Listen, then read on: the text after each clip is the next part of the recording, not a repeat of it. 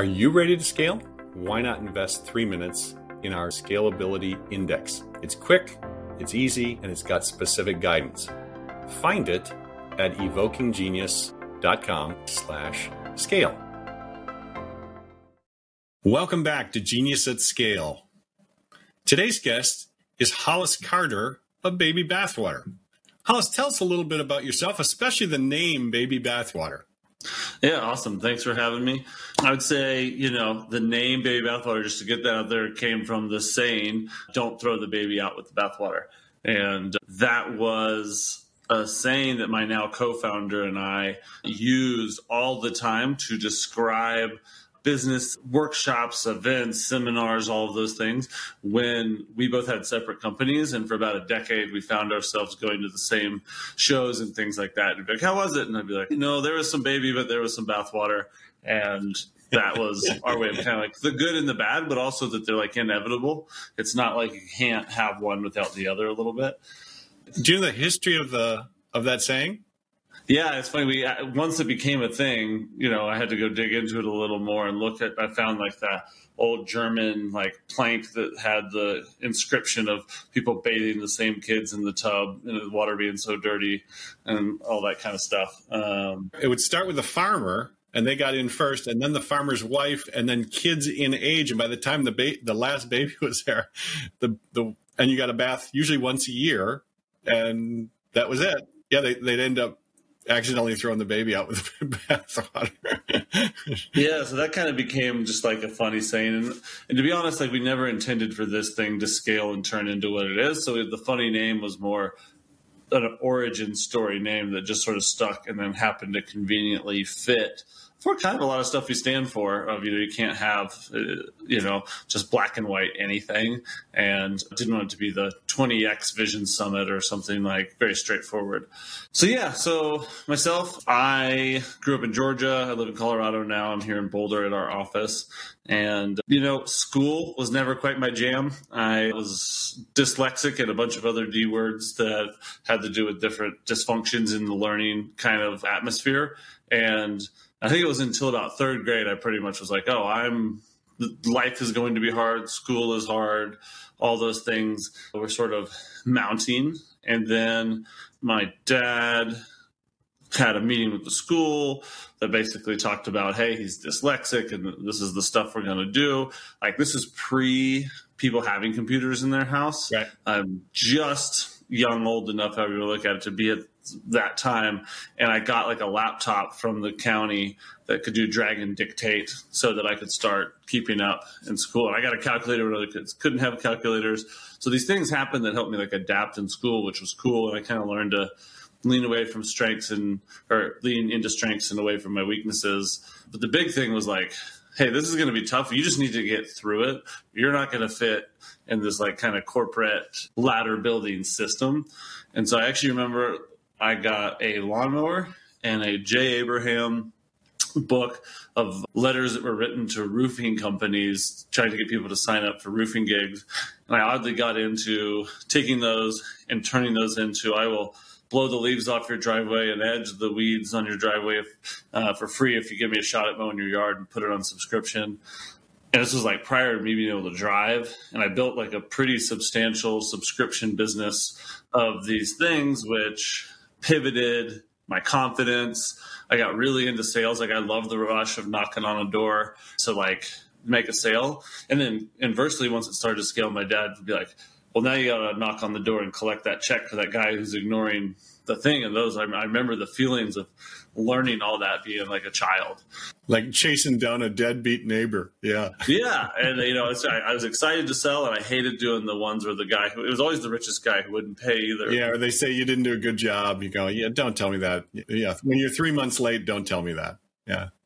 Yeah. So that kind of evolved. I ended up doing just tons of entrepreneurial stuff as a child, all the way to like the night I graduated high school, and me and my friend drove to Aspen, and I didn't realize I probably should have sold that landscaping business for something more than just give it to a kid, because now I know businesses are worth something. But, we drove to Aspen, most expensive place pretty much in the United States, and camped out there and just started working and doing stuff there, and fell in love with Colorado and kind of made my home out here.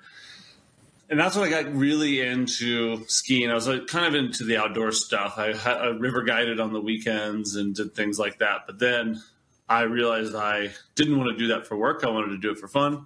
And so I started studying the internet marketing stuff back in the early 2000s. I think it was about 2007 when I found a really good groove with that.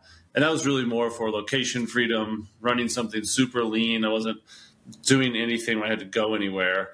But I learned like copywriting, marketing, learned how to manage a programming team. I learned how to run affiliates, email lists, like the laundry list of skills I didn't realize I was learning as I was just trying to figure out how to pay to be like a bougie ski bum and work in the mornings and the evenings was really cool to watch all that compound. In hindsight now, that was very important time because those skills were more founder, CEO type skills than a lot of the stuff I had done before.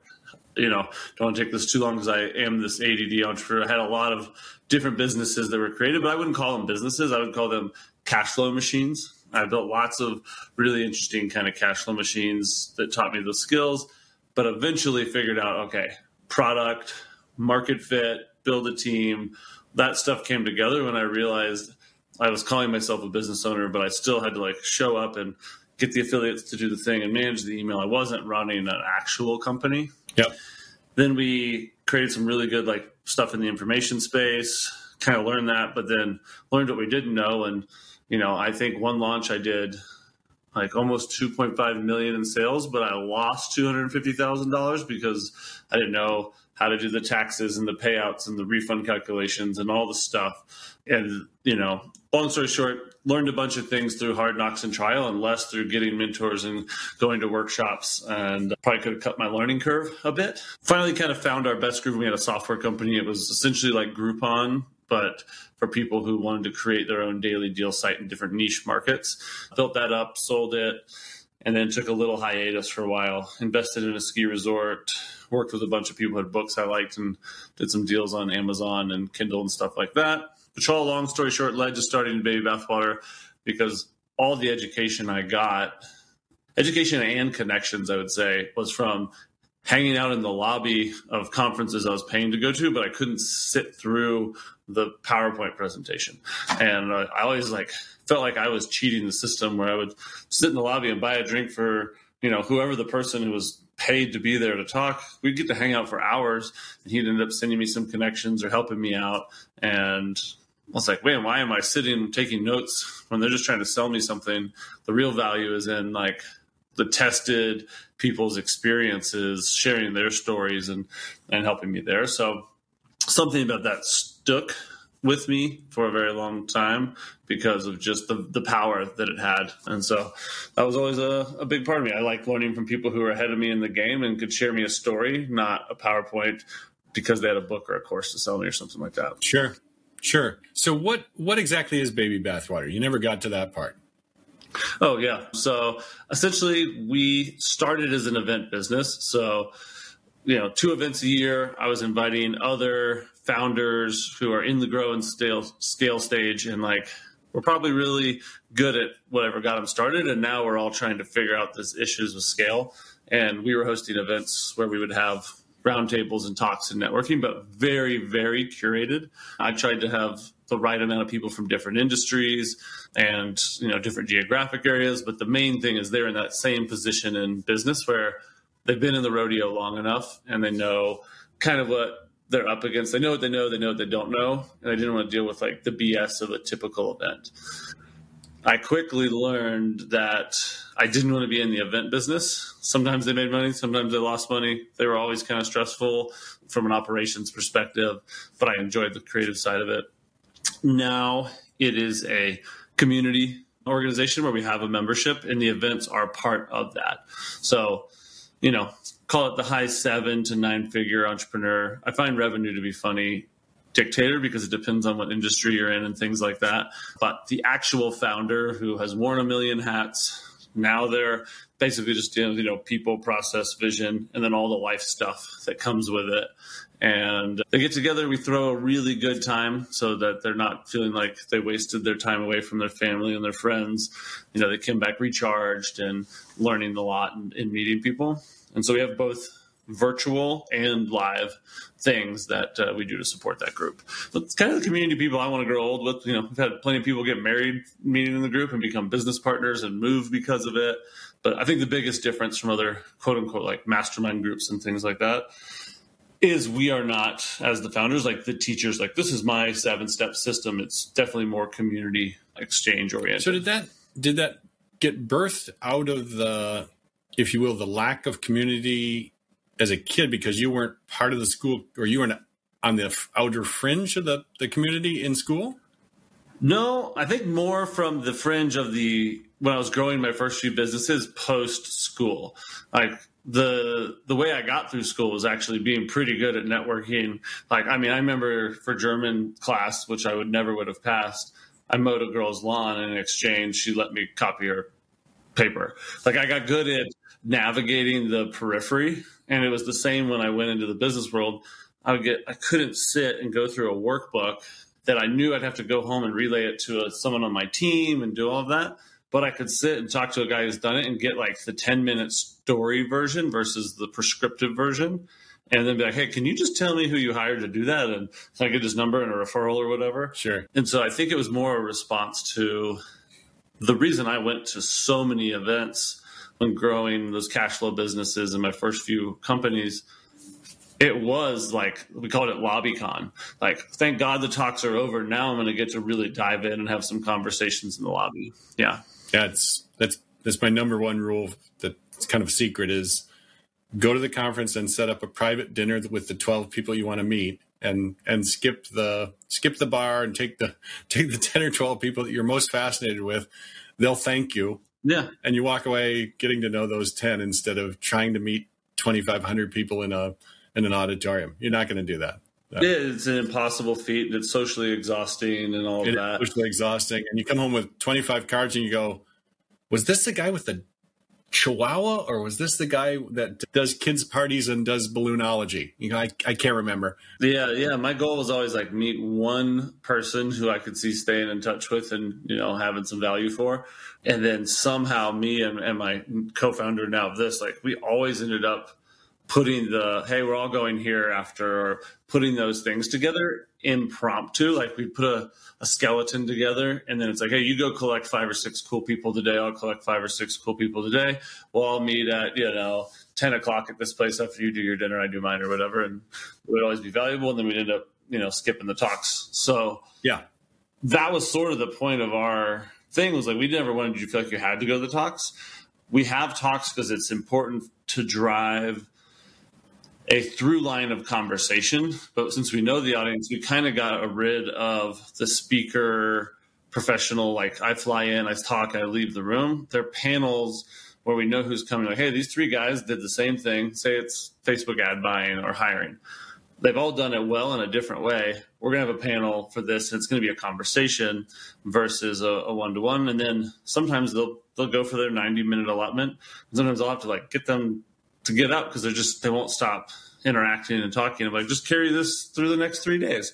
You can go have that conversation on a boat or over dinner or whatever.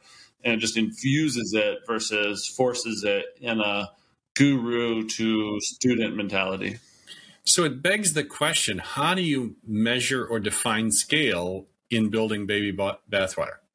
Man, you're catching me right in the deepest depths of figuring that out. I got to tell you, it wasn't a trick question. It's not a mean question. I thought, how would you measure scale if it's like spirit based? It almost feels like spirit based. Like if we have a good time, that's a great conference. Yeah. So that is how it started. Like I didn't intend for it to be a business. There was no plan. There was no, Google Sheet shared with people of timelines and a roadmap. There was none of this. For the first 3 years, both of us had built some businesses, so we didn't need it for cash flow. We wanted it for the relationships. Sure. And I had this really cool place I wanted to bring people and get these conversations going. And I thought it was going to be to start something else because of a conversation I had. I didn't realize we'd keep doing this. Right. Now we're like a decade in, and I have a young 18-month-old and another one on the way in 2 months. And I've got 200 plus members and a team of call it 10, if you include some like vendors. And it's like, it's become a real thing. If I were to stop doing it, it would actually have an impact on people. Before it'd be like, oh, there's no party this year. Now it's like actually something to both the people who work here and the people who use it. But for us, scale was very important, that it wasn't about us. So every day we're trying to look at the decisions we make based on what else is out there. Usually seems to be limited by one person who's like the teacher, guru, whatever, whether it's, there's always a figurehead. So we're trying to build it around a brand and a set of like core principles versus an individual. Because an individual, sure. For me and for my co-founder, success is that we will eventually get to attend and be members of this group with no day-to-day use as people running the business. In order to do that, we are now running like an organization. We've installed EOS into our company. I'm literally sitting here with my notebook, like future org chart, due for meeting. Like I'm doing that kind of stuff. Before it was like, who's the music, who's the speaker, who's the this, who's the that, what's the food going to be like, what cool people in different industries should I go travel and meet? And I still get to do all that, but more by choice. There's teams being built to operate it. Sure. For us now, it's probably doubling in size over the next 2 years in a membership so that we can have the budget to then install some people who love scaling. For us, it's easy to provide a really good product. When I remember one thing is like, I am my target audience. So like, I have an event next week and I have this guy who's built a $2 billion real estate portfolio and all these other things off the back of a successful, more bootstrap business. I'm like, what questions would I want to ask him while I'm trying to build my wealth while building my company? Like, it's just kind of easy. All of us are pretty scrappy sales, product, marketing, but like hiring, systems, operations, we're getting more and more people who are good at it. But I don't think that was a lot of people's natural sweet spot. So right.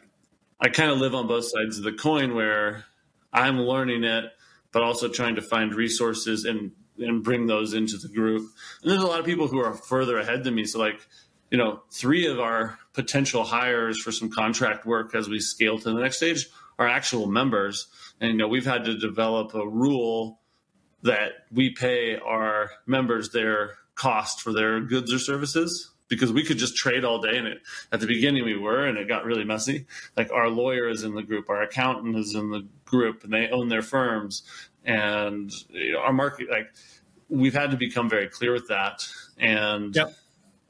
To your question of scale, it's really when we can attend and we've got installed systems and values that can run so that we can come. I want to build more stuff with people in the group. And so scale for us now is like a pivot from event business to membership business to essentially a sustainable community that I can make cool things come out of, investments and projects and things like that. That's great. I'm curious, you hear the Harvard Business School version of, oh yeah, we're just going to grow 35% year on year and we'll go public in 5 years. We'll be on the cover of fill in what magazine you want.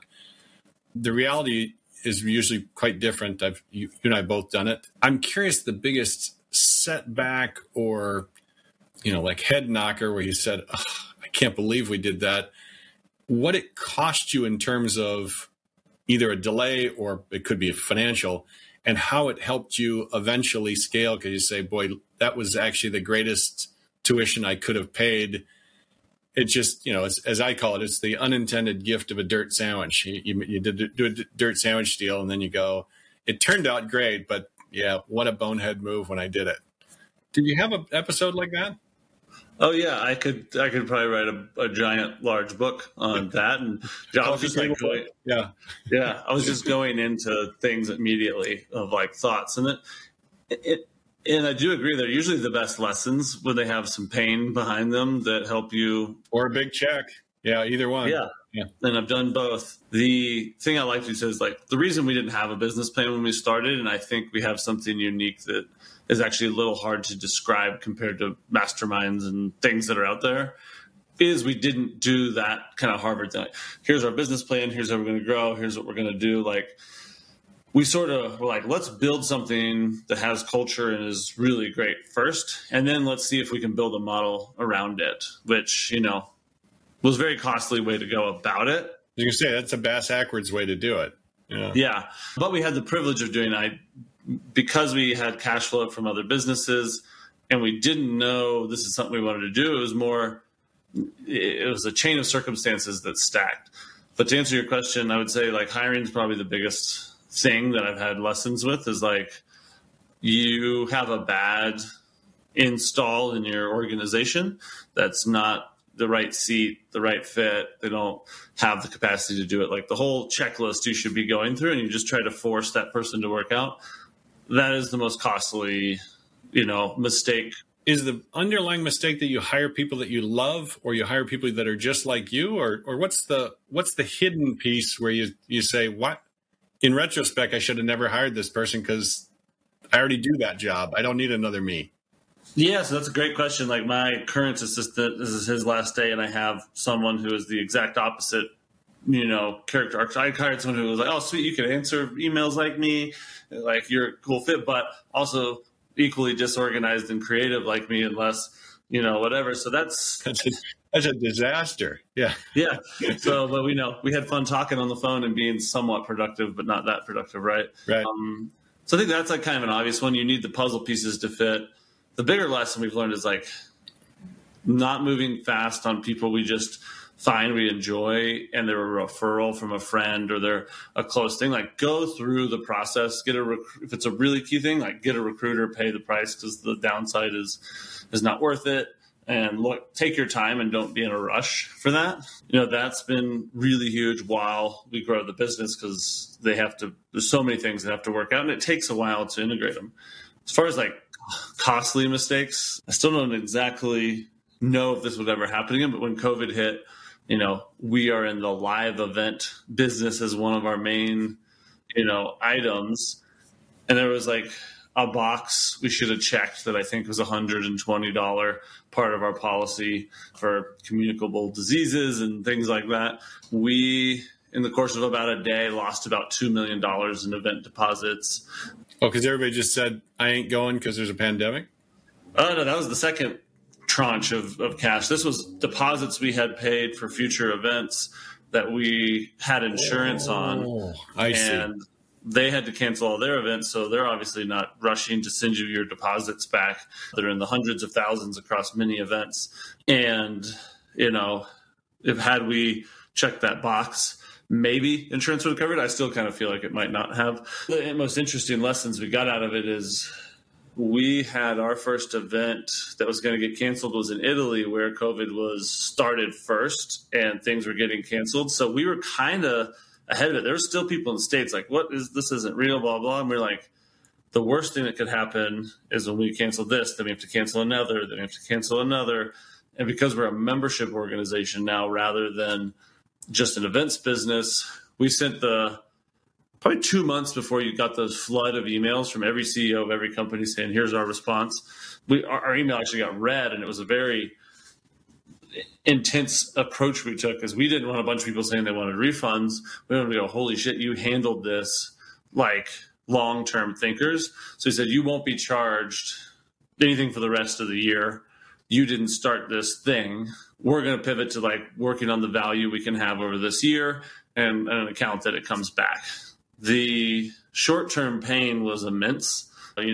Luckily, the PPP and the EIDL and all those things came, and I actually ended up starting 2 side businesses with my partner at the time to keep payroll going, doing affiliate marketing stuff and whatever. But now that it's sort of passed, our brand equity and goodwill that we have with our customers has paid off like in ways where now I can send messages like, I just trust you, sign us up for the thing, like do this. And so that is in our core values for like how we run the company is like, we call it lose to win is like sometimes there's short-term losses for long-term wins. So I still think we did the right thing, but it was an intense pain and had to be checked that $120 box, maybe, have $2 million more now. Yeah. Yeah. Yeah. Well, it's amazing who had that kind of foresight? Because it was, we had never seen that. So. Yeah. So I think that's the thing to always know now is going into 2019, and we were on fire, and we were making very like big, confident decisions. Like, hey, there's nothing that can stop us. We're, this unstoppable machine. We had hit our peak thing, and then it just came to a halt. So now as we're making bigger plans and building an actual model and doing it, we're always like, well, what about if this, like, we're adding a little bit of the what if. We were a little too cocky and confident, and we, paid the price for it. Yeah, it's funny. Scenario building is a real thing. And it's not that hard. It's actually kind of fun, but... Yeah, so now we're actually been doing the Disney model, the dreamer, realist, critic, where like we meet on something and let's do the dreamer version. Everything works out fairy tale. Now the critic version and the realist version, and kind of like go through it that way. No, that's great. That's great. Obviously, you've had a up and down thing because COVID was, right at when you were starting to peak. Was there an inflection point where suddenly you said, gee, we got this thing? I mean, we got the secret sauce and this thing's really taken off. Yeah, I mean... It was when we kind of pivoted to creating the membership, because like we were hosting events and we were not charging a small amount for them, and everybody just kept coming back. Like we didn't need to go find new people. Right. Like that was cool.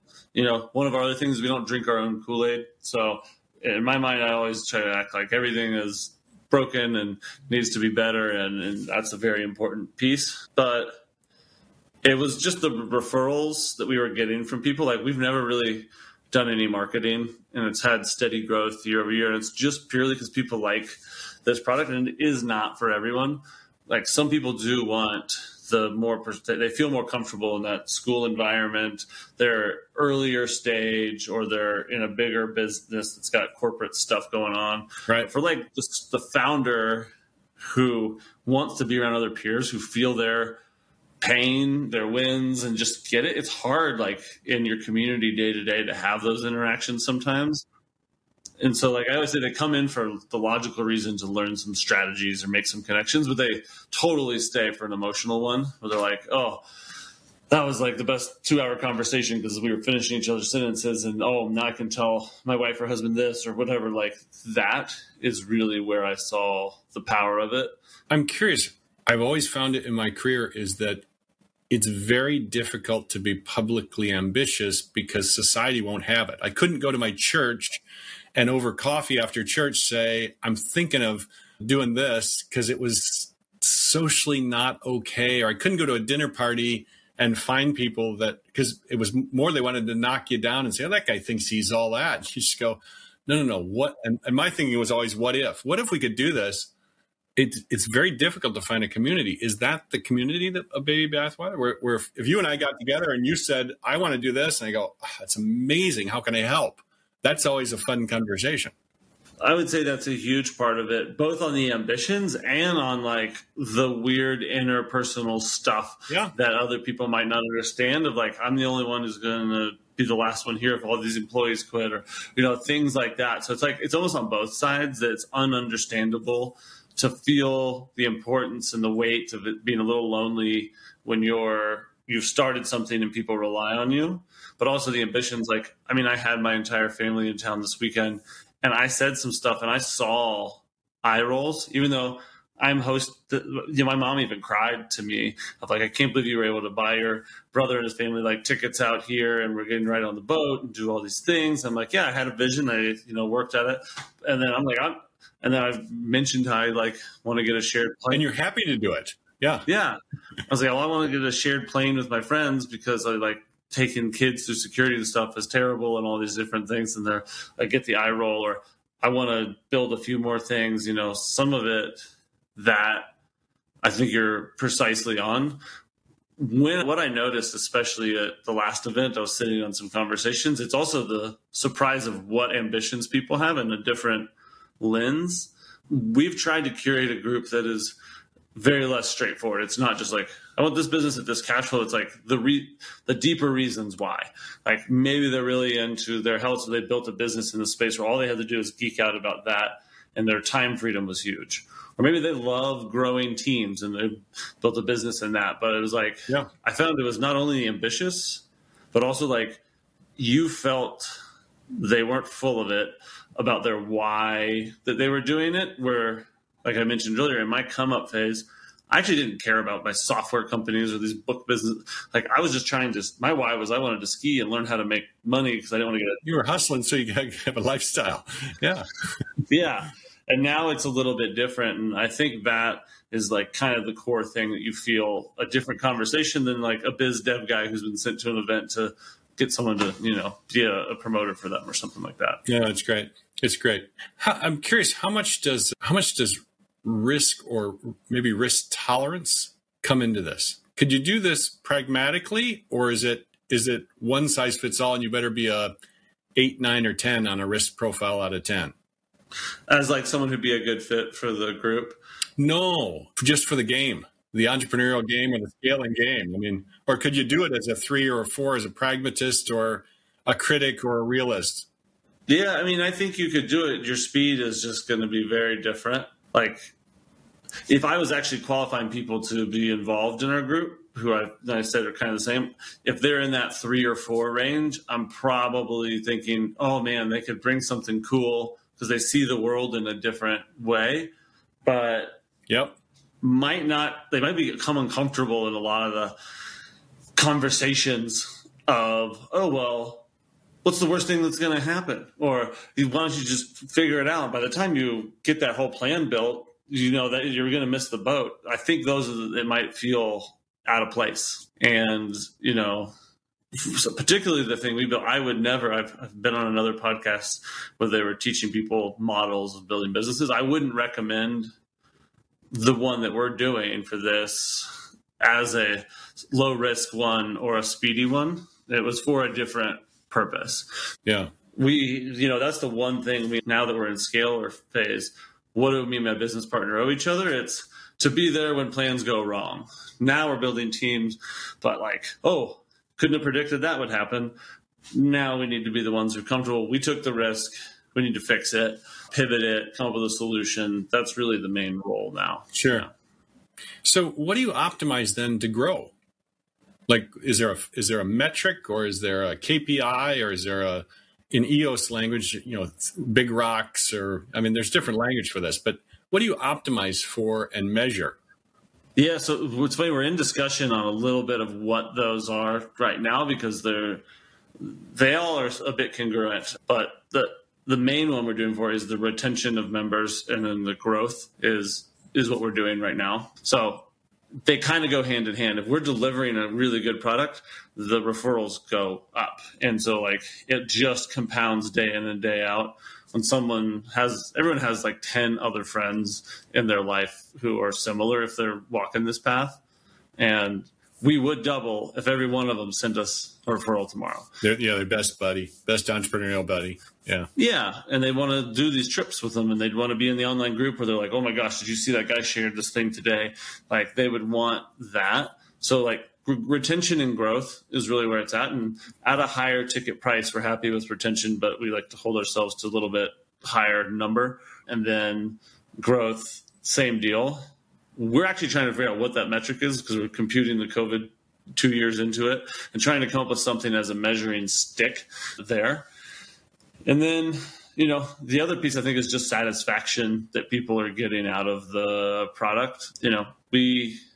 We juggle with surveys because people tell you stuff they think about, and they're in a certain mindset coming off of a value being given, and I want the truth. So I have some people who are kind of insiders in the group who pass information back, hey, I want to know what we could do better that they may not tell us. And so every now and then when we get something like that, we're putting that up as a big rock for us. Is well, that's really hard. They want to have more communication about the subject that we don't have any experts in. That. How do we figure it out? Yeah, it's a fun problem to solve. Yeah, I'm curious. What question should I have asked about scale that I did not? What question would you have asked yourself? I'd say in my past businesses that were more straightforward, it was you have to have a roadmap. You have to know the steps. The steps are going to change. You talked about the Harvard answer versus the reality answer. Yeah. You need to put a map together so people can go with you down that path.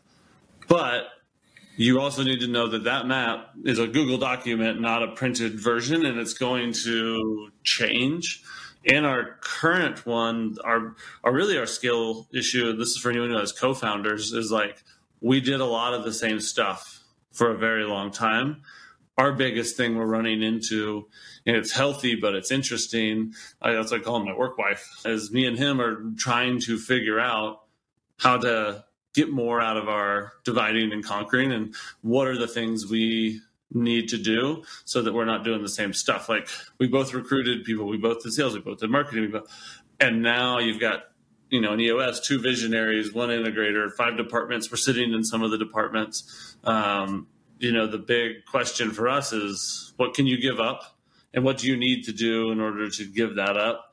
And, keep moving up the ladder and what value you can bring. And it's really uncomfortable because I know how to crush some of that stuff. And we're a little bit precious about our product. Like any vendor we work with, I'm always like, I hate to say it, like you probably don't want to work with us because we're way too precious about everything. Like we're not just going to read it and go, yeah, that's good. Like we're going to have feedback. And, I would disqualify us if I was you. Yeah, you wouldn't want to have to be your vendor. Yeah. Yeah, exactly. No, that's great. That's super helpful. Well, Hollis, thank you for your wisdom and insight. Very different scaling model, which is fabulous because our listeners love that. For our listeners, thanks for joining us again at Genius at Scale. Until we see you down the road, all the best. Thanks for joining us today. Are you ready to scale? If so, invest 3 minutes in our Scalability Index. It's simple, easy, and gives specific guidance. Find it at evokinggenius.com/scale. All the best.